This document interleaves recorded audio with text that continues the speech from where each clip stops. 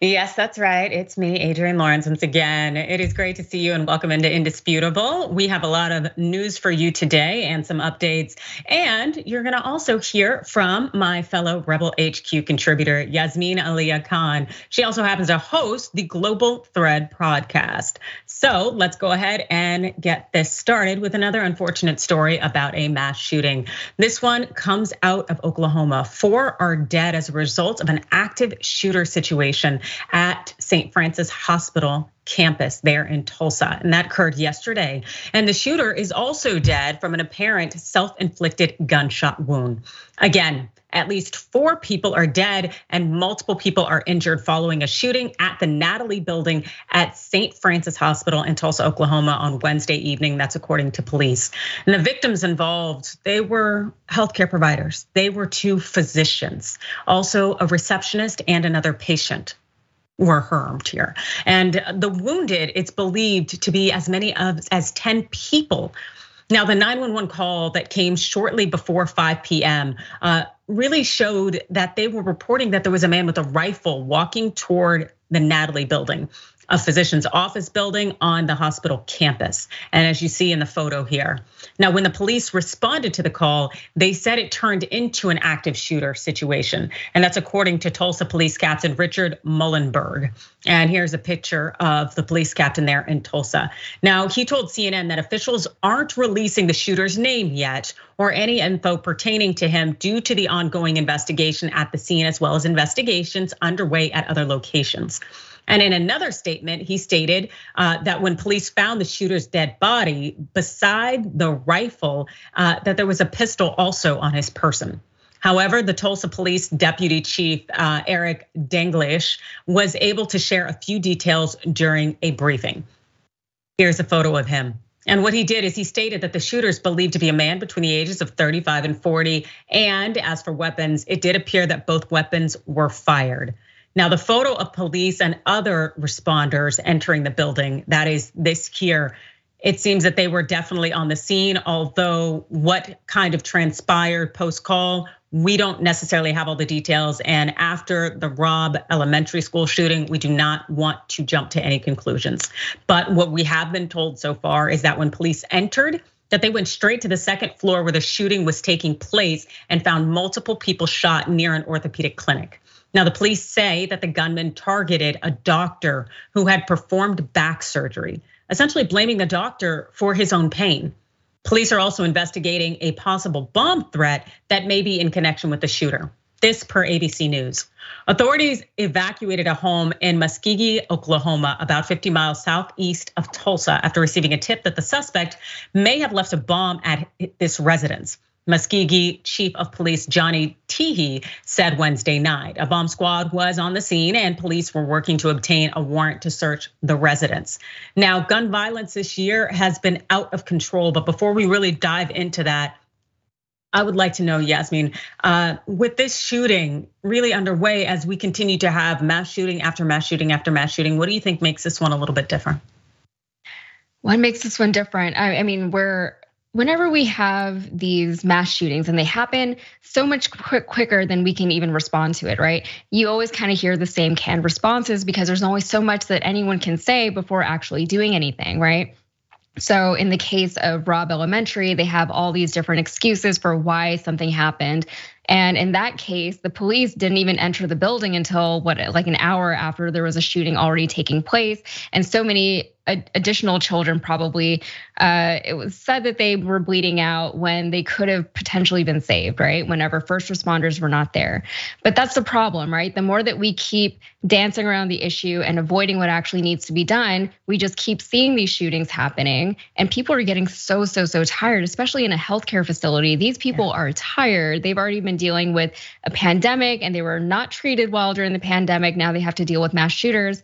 And we can make it about the cops and we can talk about what they could have done or should have done, but cops are first responders. They're not there to prevent the crime. They're there to respond to it once it actually happens. Nothing will change until we get some legislation through that is preventing these things from happening in the first place. Yes. And now, I mean, like this last weekend, ever since the Uvalde school shooting, there have been roughly 20 mass shootings in the United States since then, which was what, like a week ago. It's too much, and people can only deal with it so much before something needs to happen. Absolutely, and my heart goes out to these healthcare providers, because that's exactly what they are. They are providing healthcare. They're trying to take care of people in a society that is pushing policies that are incongruent with taking care of people. And so, as much as we hear that this man, the shooter, was upset about the pain that he was feeling as a result of the surgeon or the doctor's practice, the reality is our society isn't set up for people's pain to be addressed. It's not set up, and it's not advancing, curing, or helping people. And the thing is, these doctors do the best they can. And it's just incredibly, incredibly disheartening and sad to know that they are under attack now. Because what we're definitely seeing across the board is gunfire going up everywhere, and now to see it in a hospital. But this per CNN about the gun violence rates this year. There have been so far at least 233 mass shootings in 2022, according to the nonprofit organization Gun Violence Archive. That includes yesterday's shooting in Tulsa. June 1 was the 152nd day of the year, and this means that there have been more mass shootings this year than that there have been days in 2022. And we're not hearing anything encouraging from leaders in terms of making the changes that are necessary to prevent these mass shootings. Like the Oklahoma Republican governor, Kevin Stitt, well, he issued a flowery statement. Yesterday, he said, "What happened today in Tulsa is a senseless act of violence and hatred. Sarah and I are praying for their families of those who lost their lives and for those who were injured." Yeah, thoughts and prayers isn't enough. We actually need action.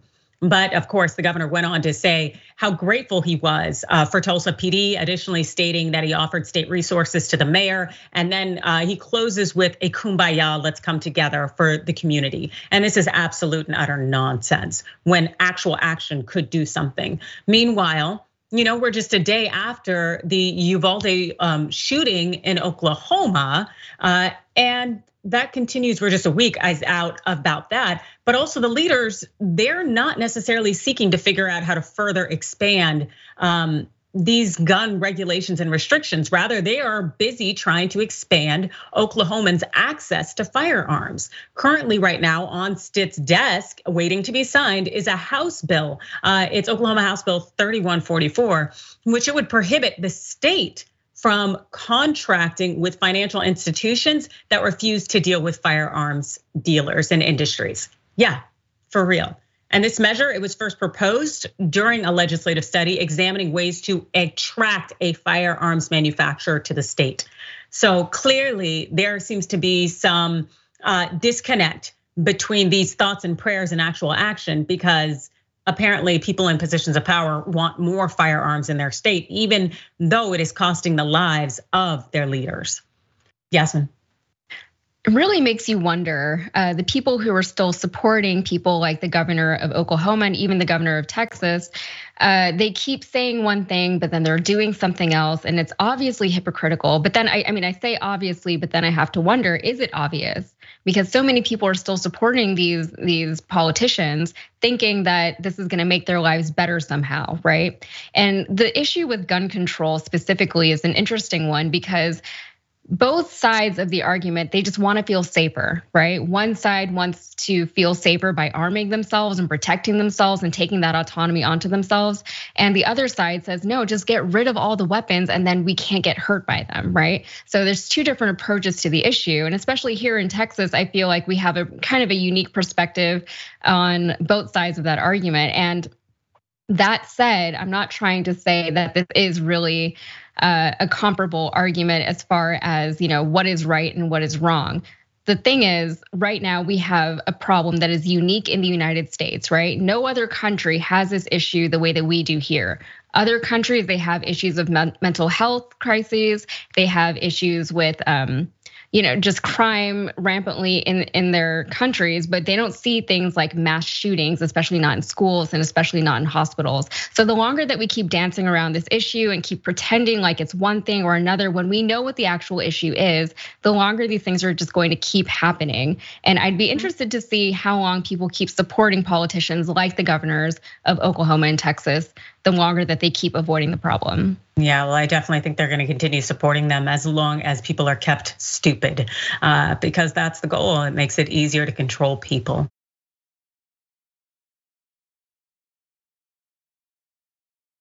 And And one of the people who could not be controlled was the man Peyton Grendon. That's a white man who killed 10 black people up in Buffalo in that racist attack a few weeks ago. Well, he has been indicted by a grand jury yesterday. The 18-year-old, he was indicted on state domestic terrorism and hate crime charges. Here's this photo.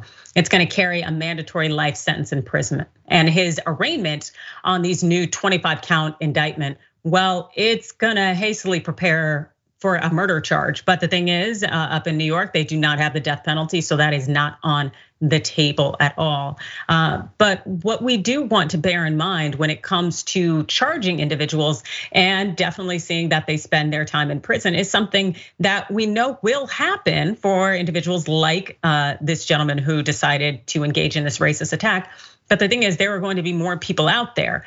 And so we're not just putting away a bad apple or just getting, the problem off the streets. No, not at all. The problem is guns. The problem is also the way we educate, inform people in our society. But by and large, until we can educate people and they can actually be responsible citizens, we need to remove this heavily militarized state and these firearms. By the way, he has pleaded not guilty. Gendron actually pled not guilty. That's right. This is what we know per the AP. The horrific nature of the crime and number of victims was likely to already guarantee a life sentence if Gendon is convicted. Again, New York has no death penalty, but adding a state terrorism charge could carry additional emotional renaissance and help authorities send a message about violent extremism. It also is going to put the families and the community through a lot, having to go through a trial when we know the man is guilty. It's disgusting. It'll allow him a pulpit to really reinforce his rhetoric. And the thing is that there are a lot of people out there who are following the same rhetoric in terms of replacement theory and all of the disgusting things that Grendon said. And there is a growing pattern here, and we've seen it, and the New York Times has documented it, and this is what it reports. So 6 of the 9 deadliest mass shootings in the United States since 2018 were by people who were 21 or younger, representing a shift for mass casualty shootings, which before 2000 were most often initiated by men in their mid-20s, 30s, and 40s. Only 2 of the 30 deadliest mass shootings recorded from 1949 to 2017 involved gunmen younger than 21. The first was a massacre of 13 people by 2 teenagers in Columbine in '99. The second came when a 20-year-old killed 27 people, most of them children, at Sandy Hook Elementary School in Newtown, Connecticut. Yes, there is a pattern and it is problematic. And the thing that was left out, or at least wasn't acknowledged in the study, it tends to be white men, white young people, and that are male. And this is a problem. Yasin. Yeah, it really is. And what's interesting about that is you and I are neither white men, but I think that specific demographic doesn't realize how so many other people, minorities, women, whoever, view that group of people, right? And we see white men in this country, and I'm not trying to demonize all of them, but they are a threat. White nationalist terrorism is a threat in this country. And as much as the GOP tries to downplay that, we know what it is, right? We can all see it. We see the patterns. We understand where it comes from. And it's interesting because you said something that they're trying to keep people stupid.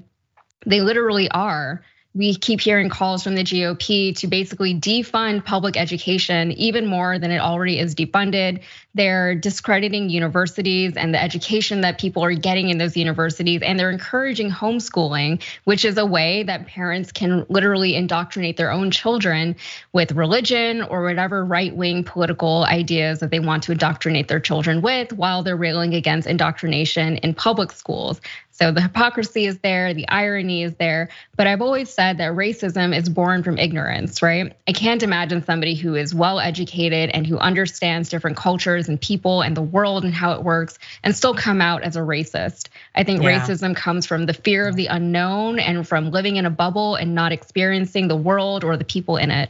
No, I totally disagree with you, Yasmin. Absolutely. Racism is not a matter of ignorance, especially when we continue to push this narrative of the thought that we just need to educate and inform people. There are plenty of educated people who engage in racism. You see these individuals out here like Ben Shapiro, Ted Cruz. We're talking Ivy Leaguers. We're talking people with law degrees as well. No, we have to move away from the thought that this is about education. When no, this is about hate. This is about superiority and supremacy. This is something that spans classes, it spans education levels, because what they're doing is they're saying, I must be better than you. And you have to be lesser than me, regardless of what research shows, regardless of what stats, studies. It doesn't matter if people have an MD. We see that all the time, which is why we have racism in healthcare. You can be the most educated and knowledgeable person and also be racist as hell. And so we definitely have to recognize that this isn't a matter of the ignorant, podunk, uncouth people from the South. This is everywhere. It's a matter of oppression and continuing to maintain these positions of power. And something that is also about power is the gun control issue, because it all is rooted in white supremacy when it comes to these mass shootings. And we're seeing that right now play out in Ohio with an ignorant decision that's been made with school districts. They could have end up arming employees as soon as this fall, following legislation that's been approved by GOP lawmakers and set to be signed by the GOP governor there, Mike DeWine.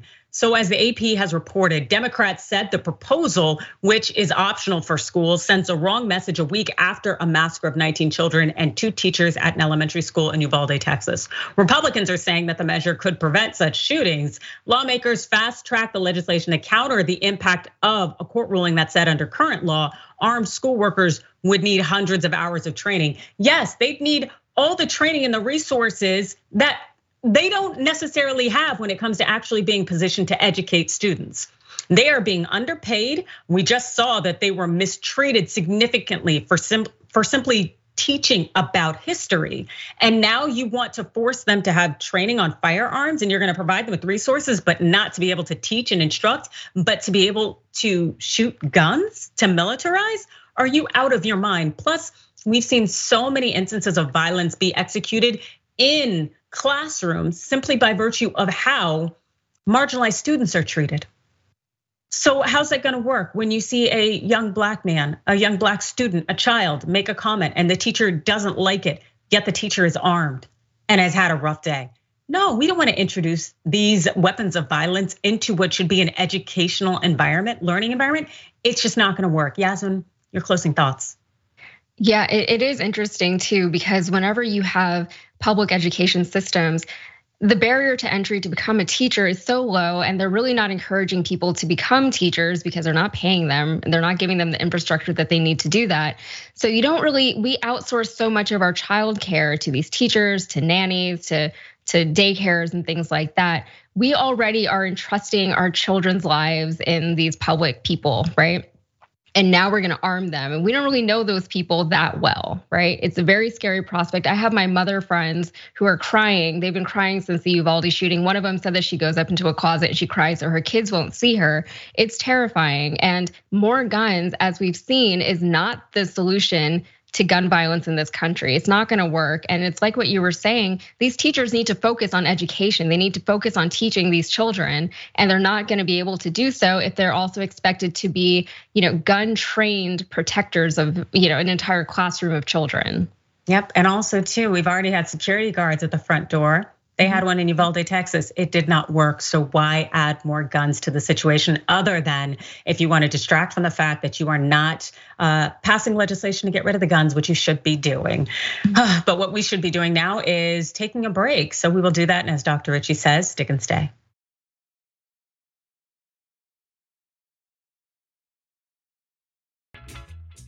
Welcome back to Indisputable. It is Adrienne Lawrence filling in again for Dr. Richey. And if you've been listening to our podcast, but you've been listening via Facebook, well, you're gonna have to shift over to something different, whether it's Apple, Spotify, or wherever you listen to podcasts.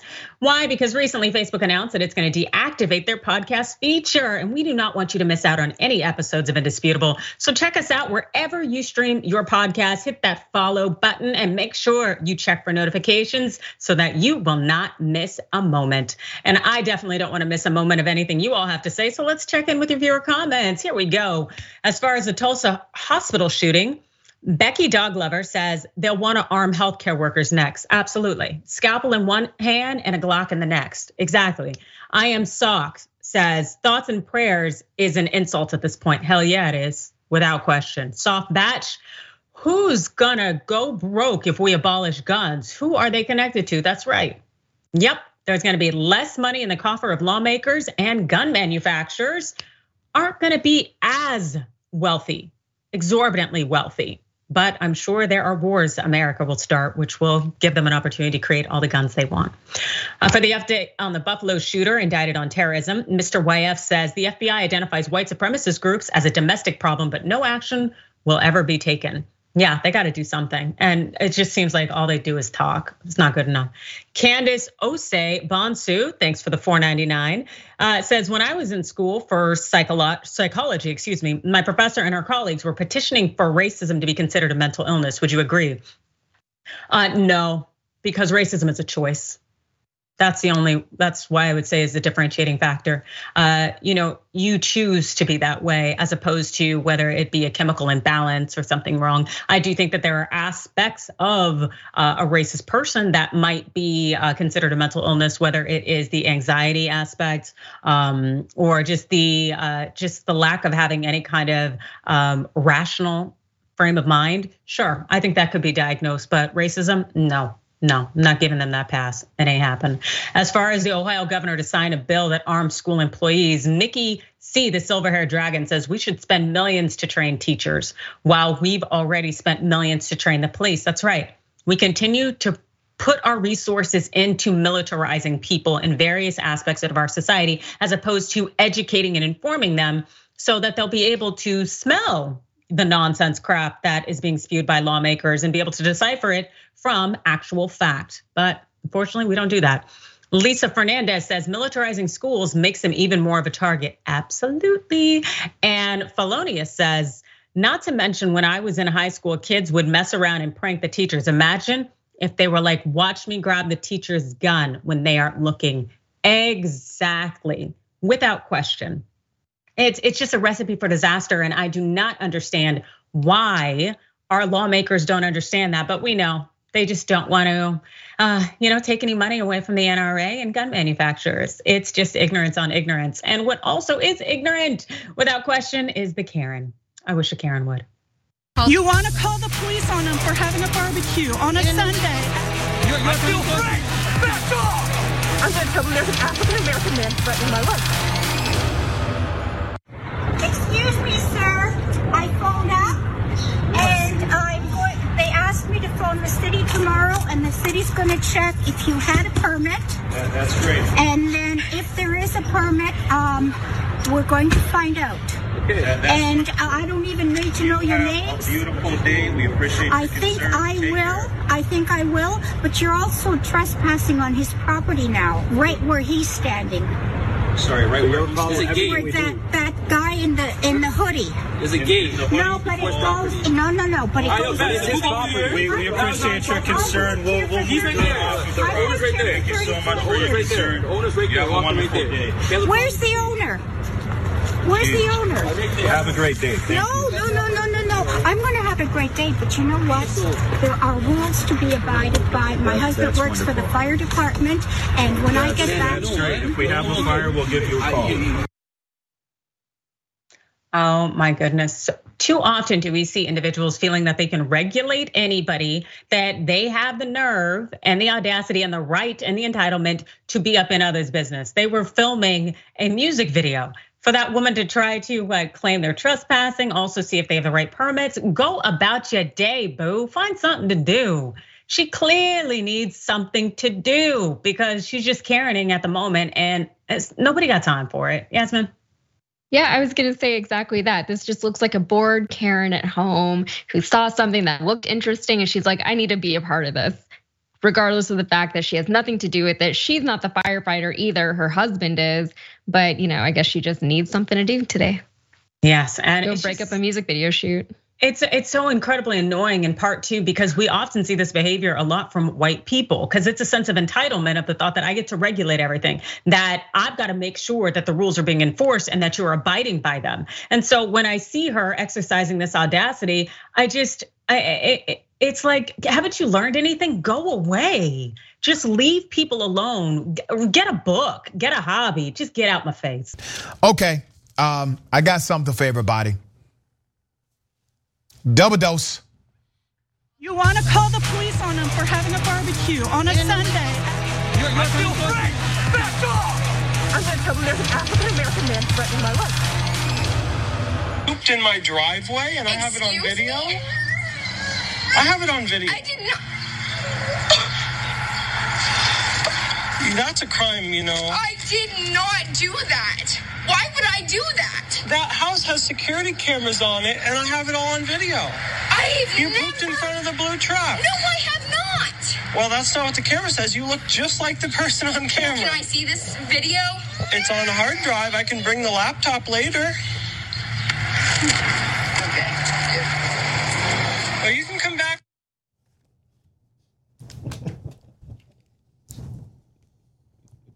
Ma'am, please don't tell me you defecated on this man's property, because I wanted to believe you at first. I said, obviously your neighbor is off his rocker here. But Madam Karen, can I call you Karen? When he offered to provide the evidence that you did this deed, you simply walked away. David. I mean, I almost have sort of no words. I mean, she could have said it was the dog. She could have said, okay, yeah, I did it. I was having a really bad day. I was really mad at you for the following reasons. Sir. And it still would have been wrong. wrong. I don't give a damn. Come on, David. David. Still would have been wrong. David. But at least, have you ever been that bad? She could have come clean, pardon the pun. And she could have said, yeah, of course, you know, and just sort of go with it. Yeah, of course I pooped on your yard because, you know, you made me mad the other day. And then they can have an argument about what is appropriate responses to being angry. But for her to just sort of walk away, deny it, not accept any sort of responsibility when he's got the evidence. She knows she did it. She's got some serious mental health issues. Never mind whatever bowel issues that she has and desire to mark her territory. I disagree. I disagree, brother. I don't think she has any mental health issues. I think she's a nasty individual inside and out if she decided to do this. And she got caught because she didn't realize her neighbor had a camera. This is just, yeah, it's ridiculous.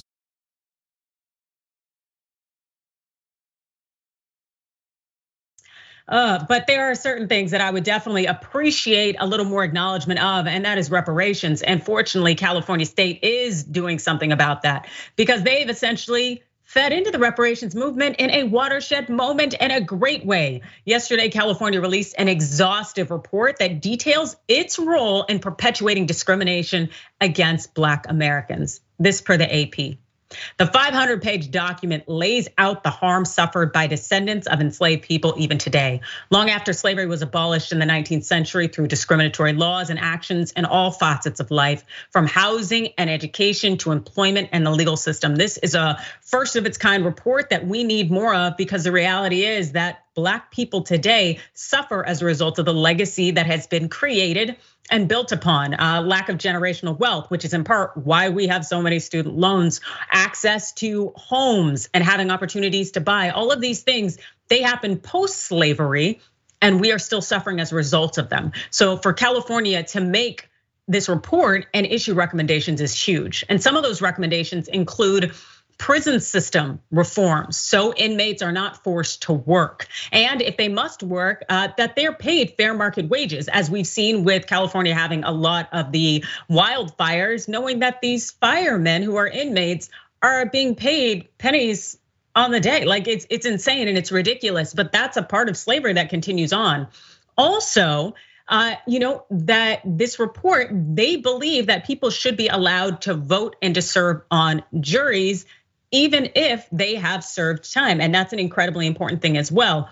Reparations come in many forms, not necessarily just monetary. And the creation of a state subsidized mortgage program as well to really guarantee that low rates are available for qualifying applicants, free healthcare, free tuition to California colleges, universities, and four-year scholarships. These are also ways in which people can make up for the past that was just yesterday and that still causes us to lose today.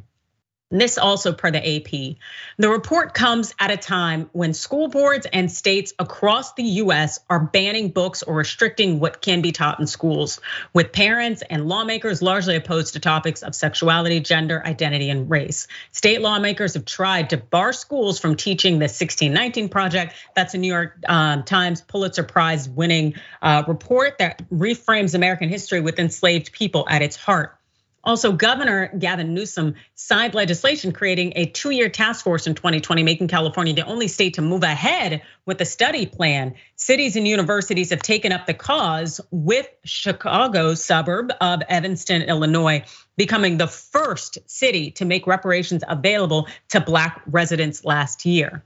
We need more of this because we've seen across the board that a lot of communities and groups, racial groups, ethnic groups, religious groups that have been oppressed, that have been marginalized in a way that was orchestrated by the state, by the country, that they've been paid reparations, that the opportunity to be recognized and to try to make them whole has been done across the board, except for when it comes to Black Americans. And we have to also bear in mind that California, just because it's not in the South, doesn't mean that it's not a home to a number of Black people. California happens to be the home to the 5th largest Black population. That's after Texas, Florida, Georgia, and New York. And while making up 6% of California's population, Black Californians are overrepresented when it comes to the carceral system, as well as when it comes to poverty and the poverty line. And this is something that should be addressed and needs to be addressed. Yasmin. Yeah, it's definitely way overdue. And you did mention that this is a very recent history for us as a nation, right?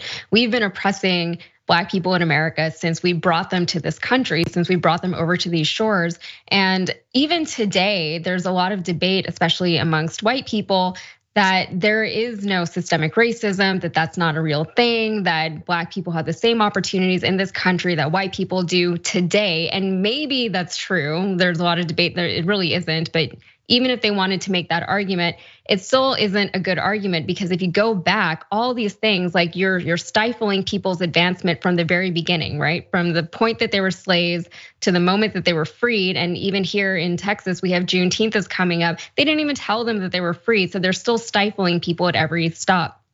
And it's only a matter of time before all that kind of catches up. But this country, we have a history of, marginalizing all kinds of communities. A lot of people have felt that in one way or another. And what we've done to Black people in America is one of the most egregious things that we've ever done. And I mean, as far as karma goes in this country, we have to remedy it, or else we as a nation are not going to advance if we're still systemically repressing and suppressing an entire swath of our population. Absolutely, and it's just, as far as I'm concerned, it's pathetic. And if so many people here in the United States like to say that it is a land of opportunity, that everyone is equal, then put some actions behind your words, because the actions I've seen have been ones of oppression. And I don't have time for that game, and I damn sure don't have time to be lied to.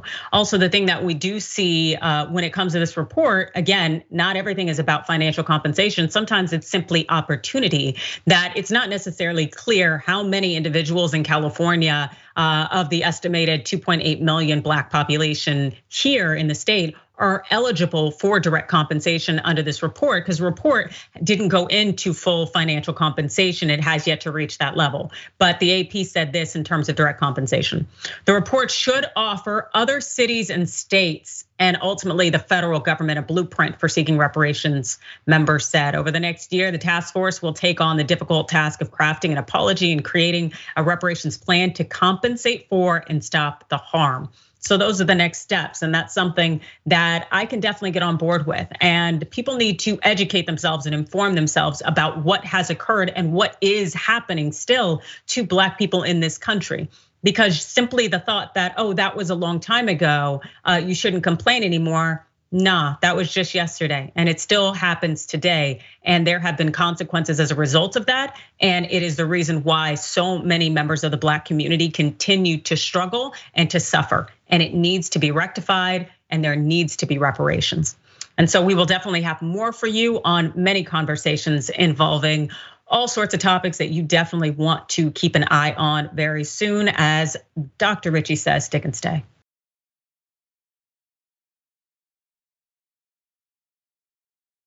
Welcome back to Indisputable. It's Adrienne Lawrence filling in for Dr. Richie, and we are at that final stretch, and I'm excited to see your comments. So let's go ahead and look at that. So as far as the woman, the Karen, trying to shut down the music video, Styx Dragon Sharon says, I know people like this, they need jobs.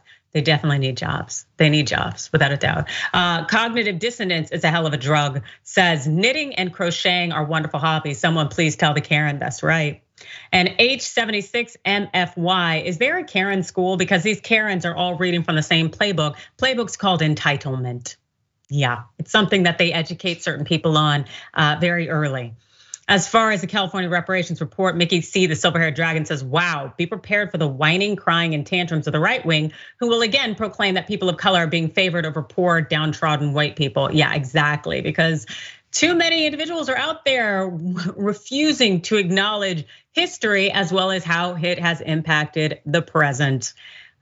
And there is something that is not really a present in terms of a gift. It's actually just more just hate on individuals who are different. And that just went down at an elementary school. A 5-year-old special needs student was manhandled while attending class at the Morrow Elementary School in an area called North Lauderdale. Who did this? Well, his teacher assistant. Check out this picture here. This is a young man. Amani Fishley, who is nonverbal autistic, was unable to articulate what happened to him to his parents, but a video sent by an eyewitness captured the abuse, fortunately. And this is in Florida. Amani was yanked around by the pre-kindergarten aide on Tuesday. And the footage shows that the adult grabbed the child and was trying to push him down into a chair. Now, the assistant seems to be uninterrupted by other adults in the classroom, as in they just let it happen. And as she violently, the assistant there, struggles to get the child to comply with her desires, the parents said that they were told almost 2 weeks after it happened. So no one stopped her, no one intervened, yet they saw her using unnecessary force to try to get this nonverbal autistic child to comply. Wow, this is pretty pathetic knowing all those adults are in that room would say that they care about children. As far as what we know this. After being alerted, they not only reported the incident along with the video to the school, but made a child abuse complaint to the Broward Sheriff's Office, making law enforcement their first stop before contacting the Morrow Elementary School. The parents are calling for, at the very least, a teaching assistant to be removed from the class, absolutely. The parents placed both of their sons who have IEPs stating their different learning abilities in the class, which was said to be designed to be special needs. But they are now concerned that even in the safe space, they should be concerned. The father stated, if you are not there, they are open to abuse because they can't speak for themselves. Absolutely, that is so incredibly true. And so when you have such a vulnerable population and their children on top of it, the parent shouldn't have to be there to ensure that their children are not going to be mistreated or physically abused. But that seems to be what's going on. Now, the Florida teachers abusing special needs children, it has occurred before. On September 29, 2021, Amari Clark, that's a former student at the Air Base K-8 Center School, told her mother that her teacher impeded her from getting on the school bus by gripping her wrist forcefully, so forcefully that it left marks. And witnesses, including Clark's older brother, saw the teacher pull the little girl down the bus steps and publicly accuse her of stealing a cell phone. This is a problem. How these children are treated is a problem. And especially if we're seeing this occur with Black and brown children. It's abuse and it is completely and totally unacceptable. Something needs to be done. This Morrow School Elementary, they should be responding here. Yasmin. And these are the same people that they're talking about arming and sending to school to take care of your children. It's so scary. I mean, those are your most precious things in the world is your children. And you send them away and you trust that the school system will at least keep them safe, and you can't do that anymore. And I mean, like, we can't even talk about the trauma that inflicts on children too. If you treat a child that way, it stays with them for a long time. And they're so young and they're already trying to find their place in the world. It's just heartbreaking to think that that's something that they have to deal with. And these are things that if they happen to like me as an adult, I would still have huge problems with. They would still stay with me for a long time. And these poor children are just internalizing all these things that are happening to them. And this child who had autism, he couldn't even communicate what had happened to anyone that he loved, anyone who actually would have looked out for him. And then the school system failed him, unfortunately. Yes, indeed. And I love your observation in terms of wanting to arm these people, because you're absolutely right. And as I had noted earlier, we know that Black children end up facing a lot more repercussions and disciplinary action in schools, and are seen more as an adult in treatment, the adultification of Black children. And the thought that you might want to give teachers who already struggle with maybe regulating their biases toward children, you want to give them a gun? Like, it just seems very counterintuitive and not wise at all. But I definitely hope the Morrow Elementary School does something in terms of this teacher's assistant, because they should not be in charge of children. And to this next story, where you have an individual who should not be in charge of anyone, including being law enforcement. There is an older sheriff's deputy out in Georgia who is being accused of raping a woman at her home while he was on duty and in uniform. This is a picture here. And it's an older man, 80-year-old Deputy Jerry Glover. He has since been fired since the allegations dropped, and he was also arrested on Tuesday for rape, violation of oath, and false imprisonment. Now, the Walker County Sheriff, Steve Wilson, told the news outlet Law and Crime this: Glover knew the woman through his duties as a deputy sheriff, Wilson told Law and Crime in a phone interview. The sheriff confirmed that Glover was allegedly on duty and in uniform when he went to her house. Glover was out for 15-20 minutes. Nashville Fox affiliate WZTV reported that, according to Wilson, Glover allegedly pulled up to the victim's home, went inside, forced her to have sex, and then went back into service. Wilson said the woman made the report to local police the same day. Now, Glover was fired on May 27th, and the Walker County Sheriff's Office arrested him 4 days later. The accused deputy was denied bond during a court appearance early Wednesday and is set to return on June 9th for a bond hearing. Foremost, this person is quite elderly, 80 years old, and they've been in law enforcement, arguably probably for some time. That probably tells me this isn't the first time something like this has happened. It's probably just the first time it was reported and somebody did something about it. And I also say that in part because of how swiftly the law enforcement authorities acted there in terms of firing him. That kind of signals to me, at least, that they kind of know something's up. Because otherwise, that thin blue line gets really strong and protective around their fellow officers. So the fact that they dropped this man super quick, hot, fired him, and then arrested him tells you that they know something's up. This guy probably has a behavior of this, and as someone who has studied sexual violence, sexual harassment, assault, I can tell you it ain't never a one-off. He did not hit that octogenarian territory and decide, I'm gonna go out here and commit sexual assault. Nah, I don't think this is new. And I know he is definitely still facing those charges, and so there's an opportunity for him to answer in court. But I can say from looking at the situation, the allegations and the response from law enforcement, that this is probably not the first time. Yasmin? Yeah, exactly what you just said. I think whenever we hear stories like this, the first thing that I think of is how many times is this actually happening? The stories that we don't hear. And even if you look at the issues of mass shootings in this country, there have been however many more shootings than per day at this point in the year already, but how many of those have we heard about, right? How many of those were actually like headline stories? And same thing goes with cases like this. How many times has this happened that we have not heard about, that we didn't know to make a big deal about? And on top of that, if these things are happening and they're not getting the publicity that stories like this one are getting, there's no incentive or little to no incentive for these police departments to actually respond to it and do something about it. In this case, they probably had little to lose. The guy was 80 working as a deputy still, which is interesting. That's a whole other issue, I would think. But I mean, getting rid of him for them wouldn't have been a big deal. But if it was another cop, if it was a different guy, if it was a less high profile story, would they have done anything? What would be the incentive for them to do it? And we've seen so many times when they didn't do anything, or they did the bare minimum, or they would fire them but still pay them, or give them a job at the next district over. So you keep hearing about these stories. It's good to stay aware of these things that are happening, but also, like they're still happening. Just because it's not in the news cycle doesn't mean that these things go away. No, and I actually think that this, which isn't getting a lot of attention at all, just the local news outlet is where we were able to find this out. But I think the reason that this story got any attention is because he actually got fired and there are actual charges, whereas oftentimes it's just the complaint there and nobody does anything about anything. And that's something that unfortunately our system has to reconcile because we definitely need change.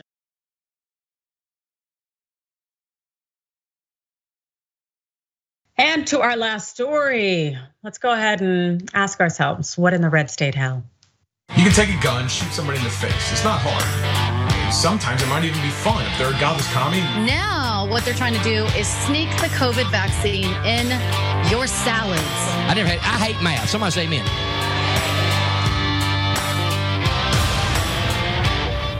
I wanted y'all to know that I do not concede. I do not. And if the people who did this and cheated are watching, I do not concede. And the people of Georgia will not allow me to. I want you to feel inside of your gut a righteous anger for justice. I want you to pray specifically, I want you to pray for dark to be brought to light, for justice for the state of Georgia. And anyone who has helped contribute to this crime, to this travesty, anyone who's contributed to this, I want you to pray that they feel so guilty they come forward. God can do anything he wants to. So we pray for guilt. What Candace Taylor doesn't realize is that God did not want her in a position of authority as a lawmaker. She lost the election and she lost hard. Her opponent was incumbent Governor Brian Kemp. He won 73.7% of the vote. Taylor, she got 3.4% of the vote. She didn't even show up. I'm sure she's the only one. Her and her family voted for her and her mama. Nobody else in Georgia.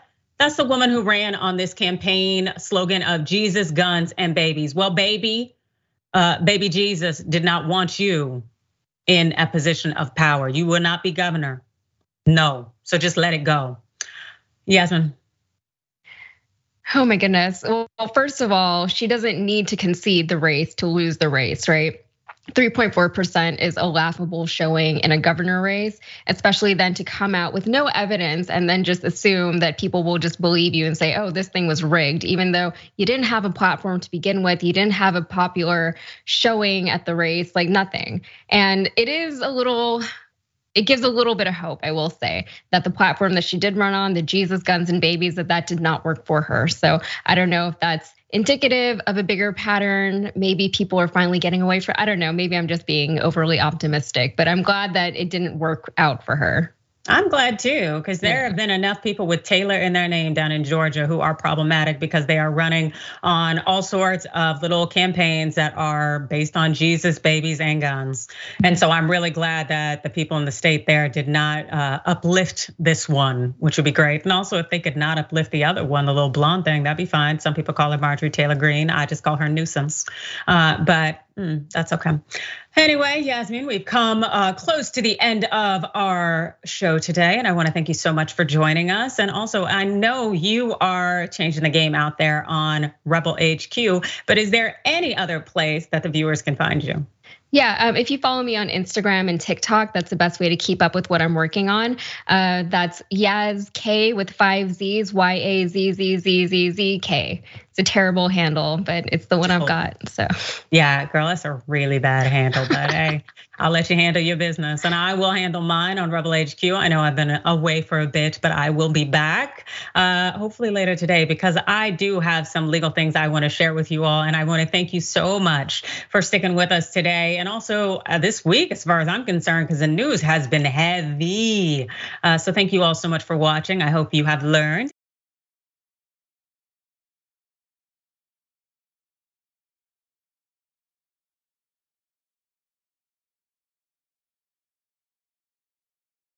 Welcome to Indisputable.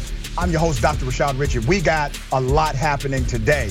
What do we do on this show? We tell the truth. You know why we tell the truth? Because the truth is simply indisputable. Rashad, great to be here. Congratulations on the new show. And I got to let everybody know that Rashad and I go way back. People still need health care, so I won't stop. People still need criminal justice systems reform throughout this country, so I won't stop. And you won't stop either.